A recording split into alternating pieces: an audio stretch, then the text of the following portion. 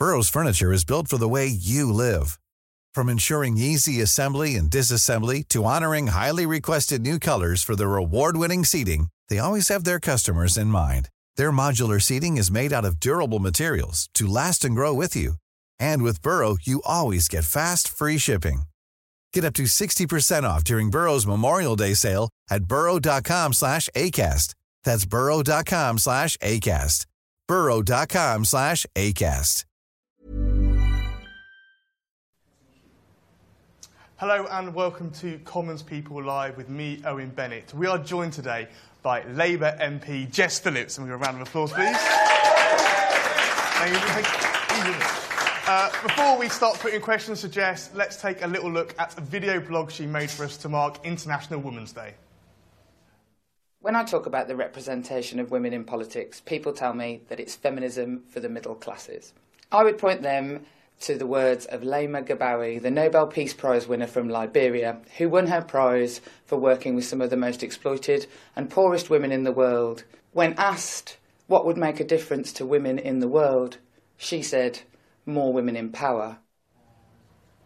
And you can see more of that video blog on huffingtonpost.co.uk. And if you are watching this on Facebook now, please make sure you put your comments and questions in the comments section and we will get to some of them. Let's kick off with Jess. Thank you very much for joining us, Jess. Thanks to the audience for coming down as well. You're here because it's International Women's Day and you are now regarded as, I think, the top feminist in the world? I think the world. Pretty much where you are? I think so. But you also need to promote your book, Jess Phillips, Every Woman, which is a great read. It is like having a conversation with Jess Phillips, if I can put it like that. The way that you write is very much like you're talking to someone in the pub. And just leading on from there, one of the things you say in the book is you don't think Labour is ready for a female leader. And I just read that and I thought that was quite depressing. So why do you think that? Well, I mean, I think that the Labour Party just needs to have a word with itself, basically, and we just have never had one. And that sort of constant, sort of depressing fact just weighs you down sometimes, and you just start to think, oh, maybe we'll never have one. But, I mean, I think that what I'm saying in the book is it just doesn't feel like the Labour Party is ready right at that moment I was writing it, and I think I feel a little bit more positive about it now. Why do you feel more positive now, then? Has something changed in the past? I mean, you must have written that book, what, the past couple of months? I think that I was probably just having a bad day and was cross at the Labour Party. I tend to write when I'm really that's angry. Every day, though, isn't it, now? I'm angry about something every day, and I find that if I'm writing, that's why whenever I write for the Huffington Post, it's because it's the middle of the night and I've woken up cross about something and I feel that I have to write it down. And at the time that I was writing it, we were going through the leadership election of the second leadership election between Jeremy Corbyn and Owen Smith. And, you know, it's no wonder that I felt like that at that time when, once again, the only people I had to choose from were two men. But it wasn't like that, though, initially, because Angela Eagle, of course, put her name forward and wasn't chosen by the Parliamentary Labour Party to face Jeremy Corbyn.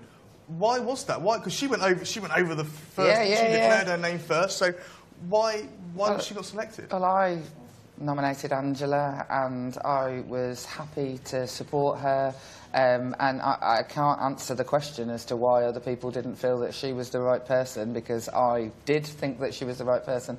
But it's just there's a systematic sexism in the Labour Party. Do you think it's systematically sexist? Do you think it's some kind of institutional sexism in the Labour Party? Only as much as there is in every single political party. Political parties are quite old-fashioned institutions, and they move in quite an old-fashioned world. And when people close their eyes and think about a statesman, they think about a man. And the Labour Party, they've done their second female prime minister. They are, but they can't get as many women into Parliament, can they? They're rubbish at the body counts. Less than 20% of their MPs are women. So I'm not gonna let them rest on their laurels either. They're the thing that's dragging us back from having a 50-50 Parliament. But yeah, I think it's still a man's world. Politics is still a man's world, and the fact that no woman was elected on the day that Jeremy Corbyn became the leader the first time. So London Mayor was a man, although he's turned into a cracking feminist, doesn't he? God love him. You might say that you started off as a cracking feminist. Oh, yeah, I'm sure he was. I just, it wasn't being thrown in my face as much before he was the Mayor of London. And Tom Watson was the deputy. There was a mayoral election in Bristol, and it was just, men everywhere. And I think you brought this up with Jeremy Corbyn when he first became leader of the first BLP. I did. Which I think precipitated a rather fruity exchange with Diane Abbott. Yes, it did. I don't know if we can repeat the actual word that you used, but you did tell Dan Abbott, I think, to F off, basically, didn't you? Yeah, to do one, yeah, basically. And what provoked that? Just because, I was really, really upset. I felt like on that day, and what I stood up and said was genuinely from my heart, and I was very, very sort of bereft, that I felt like the Labour Party wasn't for people like me on that day. And when then all the top jobs were given to men, it just was like, really, this again? I've had this feeling the second day and this one weekend. So I was upset, and when I stood up to speak to him, that was the first time I'd ever spoken in a parliamentary Labour Party. I was nervous, I was frightened. It isn't the easiest thing to do to stand in front of all of your colleagues and make sort of a feminist rallying cry. And so I was like, I was tense. And then when I went over to speak to Jeremy Corbyn afterwards, to try and be like, I just want this to be better. It wasn't adversarial at all between me and Jeremy at that point. And then just to have someone come and basically tell you to shut up and that you shouldn't be saying those things, she caught the wrong end of my passion. That's one way of phrasing it, I suppose. In a future leadership election, I'm not saying there'll be one imminently, do you think that the people in the party like yourself, other sort of strong women, I'm thinking like Alison McGovern, Caroline Flint, Stella Creasy, do you think you guys should all get together and just decide that one of you should stand and get the nomination so that there is, on the slate, a real strong female candidate for Labour leader? Absolutely, I think that we have to. I think if we have another leadership election and it isn't a woman that goes through, I think that the Labour Party does potentially start to look a bit stupid, especially being as the Tories are on their second female leader. And so I think that we definitely have to do that. It has to be organised and it has to be done with sorority. We've got a question here in the audience. Where are we looking at? Hello. Yeah, so with the recent Trump and versus Hillary, unfortunately, sorry to remind you, how much do you think that misogyny had to play in that, as opposed to politics, and how does that relate back to the UK? Because obviously Theresa May is a female, but we don't like her politics in the Labour Party. So where do you draw the line in, voting for a woman because she's a woman and their politics, do you think? And back to Hillary, do you think she lost because of misogyny or because of people weren't convinced on her politics? Well, I don't think that people didn't vote for Hillary just because she was a woman. I think that will be the case in some instances. But I still think that in America it was difficult for them to see her as the leader of their country because she's a woman. But I think that there was a whole heap of other things going on about the establishment line was one that worked very, very well. And it's funny that she was seen as being the establishment when, she is a woman who has fought for minority groups, non-establishment types her whole career, and he has looked after himself, thank you very much, with his gold taps. But the issue here is I don't think that the public have a problem. I don't think that the public don't want to vote for a woman. I've knocked doors my whole life and never has anyone ever made any suggestion that they wouldn't vote for me because I was a woman. They've said many other things, reasons why they wouldn't vote for me, or would. But I don't think that the public has a problem in electing women. I think it's the institutions that are the blockers, whether that's the Republican Party in America, the Democrats, although they selected her, and the party institutions here. So it's just, whether it's misogyny, I don't think the public has a misogyny problem. I think the institution has a misogyny problem. Got another question. Sorry, go ahead. Hi, my question is about ethnic minority women within politics, because as an ethnic minority woman, I feel like there's almost two hurdles that I would need to get ahead of. And for me, it's not just about politics. I'm a scientist. I do chemistry at university. So it's women within STEM, but also ethnic women within STEM. So it's about intersectional feminism. What do you think about that and the representation in general? Thanks.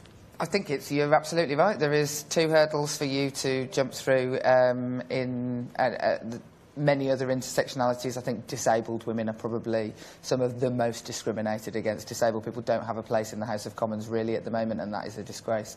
But I think that the intersectionality in all things, unfortunately, the debate around that now just makes everybody feel like, you know, the classic black one-legged lesbian, where it's becoming something that people are using really, really badly against the idea of any sort of liberal intervention to try and get more BME women into STEM. I mean, fair play to you for doing science, because, you know, there aren't enough of you, and every girl child I meet, I'm like, do science. Every girl child. Like, I go around the country, like, speaking to girl children. I don't do that. I've got 2 boy children, and I try and get them to be carers. But the fact of the matter is that it is much harder in legislation at the moment to have a structural solution for around BME and issues of disability, because it's easier to put in structural solutions for just women, because we are actually the majority of the people. So it's easy to say have a quota for that is reasonable to the thing, whereas you get into terrible sort of trouble when people start trying to put in quotas because we want 10% gay people, we want 4% this. How else do you deal with it? I mean, All Women's Shortlist famously helped boost the number of women in Parliament, thinking particularly about 1997 when we saw a huge upsurge, certainly in the Labour MPs. We've now finally got more women in Parliament. We've now got more women MPs now there have been. Let me start that stat again. You know what I'm trying to say, There's don't you? more women in Parliament. No, there's as many women in Parliament today. Yes. There have been as many women in Parliament today as there are men who sit in there today. That's what I wanted to say. So how do you tackle that, though? Is it through All Women's Shortlist? Do you then break the shortlist down even further? So you look at people from different ethnic minority backgrounds, different class backgrounds. I mean, do you support all those things? I absolutely support a quota system. I think it makes the place more meritocratic, not less meritocratic.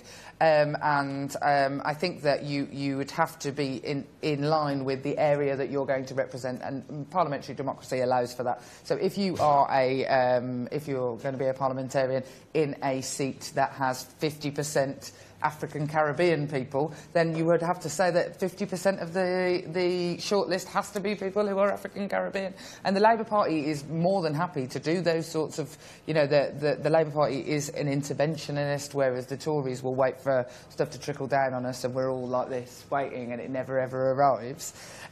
We have to intervene, we have to have quotas and things for those things, because just waiting is all right for the people who aren't waiting for it to fall on them. It's not all right for people like us. Next question, so this lady here. What's your name, please? Billy. Billy. Sorry, Hi. go ahead. Hello, Billy. At the beginning, we were talking about some of the problems you've had with Jeremy Corbyn and his cabinet. And one of my favourite lines of yours is, "I'm not going to stab Jeremy in the back, I'll stab him in the front." Has there been a time... Is there a time that you've thought about getting the knife out during his leadership? I mean, it's the whole thing that I was trying to say, probably ineloquently, we all make mistakes, was that I won't say it behind his back. I won't brief people like Owen secretly via text. If I think something, I will say it. And I will say it to his face, and I will say it... It makes me sound like, oh, I say it to your face. Like I'm some sort of like person on Big Brother. How does he react when you do that? Because he's famously very calm, very polite. No, totally. Does he ever react? Does he ever actually get angry? Or? I mean, to be fair to him, to be perfectly fair to him, he doesn't ever be like, you can't say that to me, or anything like that, or just be like, do one, Jess, you're going on again. He never behaves like that. I can imagine. Yeah, I mean, that would be catastrophic. But he will try and take on board some of the things that we say. You know, I demanded that we had a 50-50 cabinet. We have a 50-50 cabinet. So, you know, I will say those things to him up front, and hope that makes him change. But I won't just go around just being like, you know, oh, Jeremy Corbyn, this behind his back. I'll say if I have a problem. And that doesn't go just for Jeremy Corbyn, that goes for pretty much everybody. Including Dan Abbott. Now, obviously, Jess Phillips, you represent a certain strand in the Commons now, and it's fair to say that there is a negative to you. There's an opposite to you by the name of Philip Davis, isn't there? There is. Now, Philip Davis, today's International Women's Day, which famously is the day Philip Davis says when's International Men's Day, and we all know when that is. You talk about Philip Davis in your book, though. You give him a little name check. You reference his CV, don't you? And you try and sort of paint out the fact that Philip Davis has not had to achieve as much as women to get into Parliament, and he was working in Asda for 10 years in customer services. But he sounds to me just like a normal guy. And what's wrong with having that kind of background in Parliament? Absolutely nothing wrong with having that kind of background in Parliament. But if you're going to stand up and be the lightning rod of who should and shouldn't be there based on certain things, you should expect to take it back. And Philip Davis, to be fair to him, he doesn't mind when, you know, we have our gentle ribbing sessions. He can take it. But the fact of the matter is that Philip Davis doesn't believe that people like me should be there because we were selected on all-women shortlists. He doesn't believe that all-women shortlists get the best candidates. He thinks it's unfair to the men's.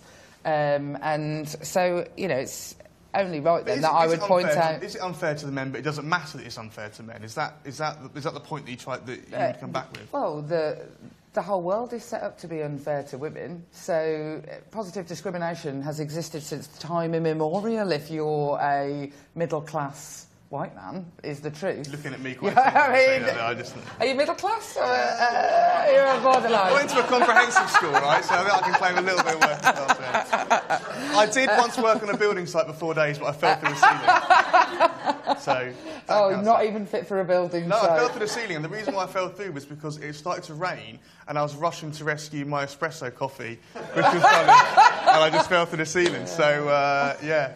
But if I ever go into politics, I'm talking about that story. 4 days on a building site. Absolutely. Years. Absolutely. So we have a structural problem in society, and only a structural solution will work. So if people feel that an all-women shortlist is unfair, they have to also assume then that they think that women aren't the best people for the job. People who say, well, it's got to be the best people for the job, not just women. I'm like, do you know that women are people as well? It is a shocking view, but we are people too. I have 3 sisters and no brothers, so I'm well aware that women are people. I have 3 brothers and no sisters. Maybe that's why we get on. Maybe that's why we get on. One of the things we're doing at Huffington Post this month is something called All Women Everywhere, and one of my colleagues is asking lots of women in various professions, when was the last time they were reminded that it was a man's world? I'd just like to put that question to you, Jess. When was the last time you were reminded that it's a man's world? Most days when you have to queue for a public toilet, I think every woman is reminded that it is a man's world because we have to queue for ages. I don't know what some of those women are doing in there. They're taking ages. Literally ages. But in my working life, the most stark example I can think of very recently was last week. Jeremy Hunt had lost 700,000 pieces of NHS literature, so people's cancer results and really, you know, important life-changing things. So, you know, he was the one who had basically been a dullard. He was rubbish at his job, and that would have been rubbish. You are rubbish. You're probably not the best person for your job because you lost all that. And in the statement in the House of Commons, every single woman who stood up to ask him a question, he patronised them. And the most stark was the new Liberal Democrat woman. She's the only woman. She's a new MP. This is a person we should be encouraging to get up and speak in the House of Commons. And he basically turned to her when she asked her question and was like, oh, you've not been to one of these statements before, sort of thing. Oh, if you just listened and genuinely spoke down to her as if he was the bigger man and she didn't know what she was doing. But he was the one who lost all the pieces of paper. He can't put stamps on his letters, so he doesn't have any right to patronise her who took a Tory seat. And so you talk about this in your book, actually, about being shushed a lot in Parliament. Yeah. And yesterday, when we were waiting for the debate on housing benefits being cut for 18 to 21-year-olds, there was a moment when I think it was justice questions, and someone said, "Oh, you don't need to worry yourself about that." Yeah, Oliver Hill said to. I think and I saw you in there, like and I thought, oh my God, Jess is going to leap over the green benches and we're going to get blood. I really needed to be called, though. I needed the speaker to call me, so I thought I'm going to have to try and behave as best I can. So that but that was awful. Yeah, just don't worry yourself, sweetheart, about it. Basically, it's just awful, and that stuff happens all the time. And people shush me all the time. Yeah, shh, shh, that they'll go like that to you across the chamber. Shh. I mean, nothing makes you want to just be like. Like what? Have you got any more questions? Oh, because of course, if you're watching on Facebook, you can. God, that's my phone's ringing. Jess is actually getting a question being right into an. It's my son. I'm not going to answer it. I reckon he's watching. We've got some questions from Facebook, so go ahead, Daniel. Hi, Jess. We've got Jim Callan who asks, do you believe that the MPs deserve the pay rise of just over £1,000? I didn't know we were getting one until I read about it in the newspaper. Is that because you're so rich now that you don't even notice the money that comes into your account? Selling well, is it the book? It's not like you have a line manager like I used to. Like, we don't have pay negotiations like I used to have when I had a job. I think that at the moment there is a public sector pay freeze, and until everybody is getting that pay rise, then I don't know. I don't think that MPs should be, because nurses and other public sector workers in my constituency they're basically having a depression in their wages. So no, I don't think we should get it. Any more questions from Facebook that you want to flag up, or if not, just.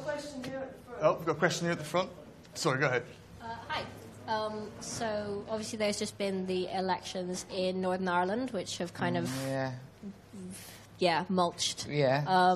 And so with the political situation in such at the moment chaos, but for a very long period stasis, how do you think women's rights and LGBT rights can progress? Because they're really not so hot at the moment, and how can because I think the kind of level of not greatness so women's rights in Northern Ireland is basically would have consensus with Westminster parties, hopefully.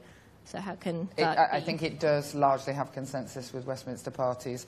Certainly the abortion rights for women, sort of reproductive rights for women, and the rights of LGBT people to marry definitely has consensus. And I think that it is a terrible failing in UK politics at the moment that it's sort of just allowed to carry on, that Northern Ireland has a different system to others. And at the moment we are taking part in a big thing in fact, the British government pushed for under David Cameron of the global goals, the UN global goals, and Goal 5 is all about gender equality, and the UK will not be able to reach Goal 5 by 2030 unless we have reproductive rights for women in this country, and at the moment we wouldn't pass because of Northern Ireland. So this is a question that is going to have to be answered for the UK to get anywhere near meeting its obligations. I think that, for my 2 pennies worth, obviously I think that people in Northern Ireland, like the people in Northern Ireland, largely think that they should be able to marry whoever they want, and that women should have access to free and safe abortions. Any more questions? Hi. So you were speaking earlier about your frustration at the lack of women in positions of power within the Labour Party. And one of the reasons I joined the Labour Party is, for me, it's the party of equality. Mm-hmm. So if we are the party of equality and we represent ourselves as being that party, then how can we encourage younger women to engage in politics if even the Equality Party doesn't have an equal cabinet? And also, when women look at politics and they watch, House of Commons debates, they see women being patronised by their fellow MPs in Parliament, and it's so important to have that female representation. But how do we get, especially young women, to be engaged if it's such a hostile environment? I don't want to present that it is such a hostile... because when Jeremy Hunt does that, it doesn't stop us being like, whatever, mate. It's not the worst environment I've ever worked in. I worked in pubs. It was considerably more hostile. Less than the Birmingham bashing. Hey, I remember hearing you on Question Time. I have no lessons from you. I'm worried that my phone's going to ring again, and that my son is locked out of the house. The issue is, what we have to do is, we all in the Labour Party, we have to encourage brilliant, bright women that we meet to step forward. And I spend my whole life going, oh, you sound just about half right. do you want to be the candidate for something? And we have to act to encourage them. But also, we need to make sure that the women in the Women's Parliamentary Labour Party are out there. They are the voice that we see when we turn on our televisions, that whilst the Tories might have a woman leader, that actually there are brilliant, bright women in the Labour Party. And so when the leadership people are looking around for people to go on things and do things and be the face of the Labour Party, they absolutely should be looking no further than the women in the Labour Party, both grassroots and higher up the chain. It's about marketing, basic marketing, and we have a story to tell. We are the party of equality. We are the party who are going to be better. Just because the Tories have had a woman leader doesn't mean they're any better for women outside. They're no better, and we have to constantly remind Theresa May of that this isn't about this building, it is about the women outside. And the Labour Party has an amazing track record on all of the things that it did for women, for LGBT people, for black and minority ethnic people, for working people, for poorer people, for disabled people. So we have to focus on that and get that out there. But we will only get those people in high profiles and stuff if the Labour Party takes seriously the idea that we need to have women in leadership positions as well. It's about women in leadership positions. Obviously, the inevitable question I'm going to ask you is, would you ever stand for deputy leader? No, would you ever stand for leader? Would you ever stand for leader one day?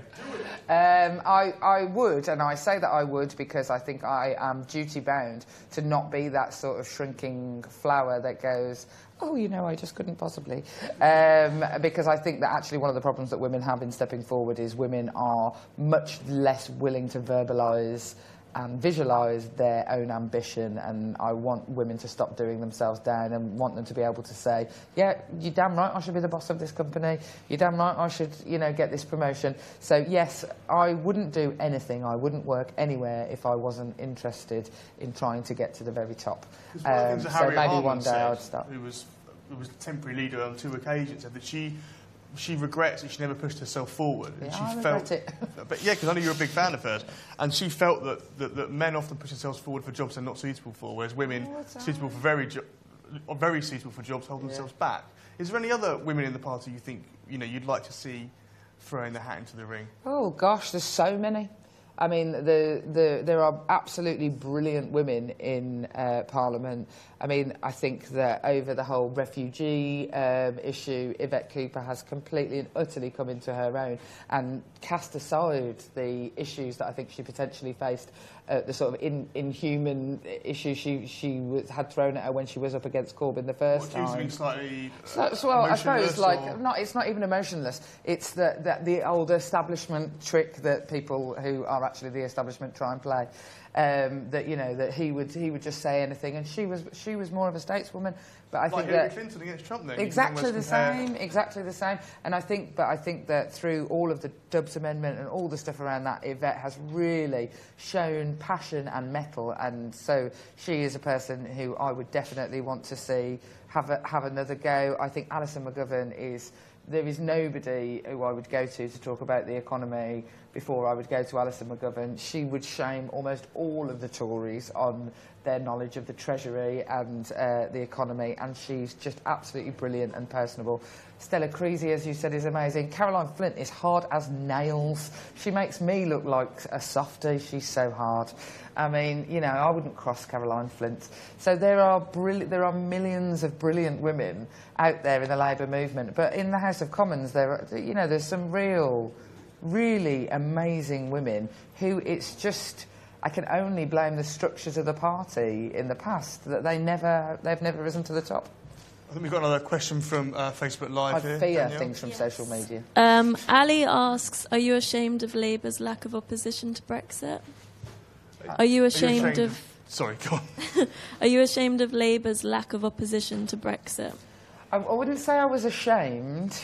Dispirited. Your constituency voted to leave. My constituency voted to leave, and I think that lots of politicians sort of were always going to go with what their constituents said. It's very difficult normally because you don't normally know what your constituents think. You normally have like a sort of a pressure group and different lobbying groups, but it still never gives you the full sense. So you actually know what your constituents think in the Brexit thing. I think that the Labour Party, and certainly throughout the campaign, nobody was telling the story, and politics is about storytelling, and people have forgotten that. And the Remain side failed to tell the story, and the Labour Party is culpable in that as well. So I wish we could go back and a different slant could have been taken and a different argument could have been made, because people weren't interested in how many pounds were going to be knocked off their weekly shop. They wanted to feel control and feel something in their hearts, and I think we all failed to get that across. What does Labour have to do now? Because there's a position, isn't there, where 2/3 of Labour voters apparently voted Remain, 2/3 of Labour constituencies voted Leave. You've got to marry up very different views. It's an impossible task, is the truth. So that's why I don't feel shame on behalf of the Labour Party and the leadership of the Labour Party. If you were a leader, would you have done what Jeremy Corbyn did? That is an almost impossible question to answer, because I don't know what I would have done. I just don't know. But I think that had somebody, a really strong leader of the Labour Party, been standing there and making a really and consistent case for a softer Brexit, I would have found it easier to vote differently to my constituents. Didn't your husband say, don't come home tonight if you trigger Article 50? Is that what he said? He said that many moons before I actually had to vote on it. He was like, I'm just not sure how I'm going to feel about you if you vote to trigger Article 50. And actually on the day when I did, he said, I think you've done the right thing because it's what the people here voted for. Yeah, you paid the rent, love. Yeah, I think that it's an impossible situation, and I think that the Labour Party will suffer because of our position between Leave and Remain. But ultimately, I know how I would have felt if Remain had won by 52% and Leave, a load of Tory Leave MPs had still pushed through us leaving the European Union. I would have taken to the streets with an actual pitchfork and a burning torch. That would have been really good to see. If those people who we already distrust, the country already distrusts and already feels like they don't have control, had gone, oh, that's nice that you said that. That's nice. Oh, that's interesting. We're going to do what we're going to do anyway. I think that would have been awful. And so I felt that I couldn't be part of that. And I got so sick of people sneering at people in my constituency or people who voted Leave. The level of snobbery that I have encountered has been awful. It is awful. And they're not stupid. They just think differently to you. One final question, I think. Where am I? Look at this. Hi. Recently, my MP tweeted a photo of him with local councillors who all happen to be retired white men. Mm-hmm. I was obviously very disappointed with that and emailed him and was like, this isn't acceptable. And he responded with, oh, we do have one woman. Unfortunately, she wasn't there. But I have to turn it on its head and ask why women aren't standing. Who's the MP? Oh, Hugh Merriman. Hugh Merriman. Yeah.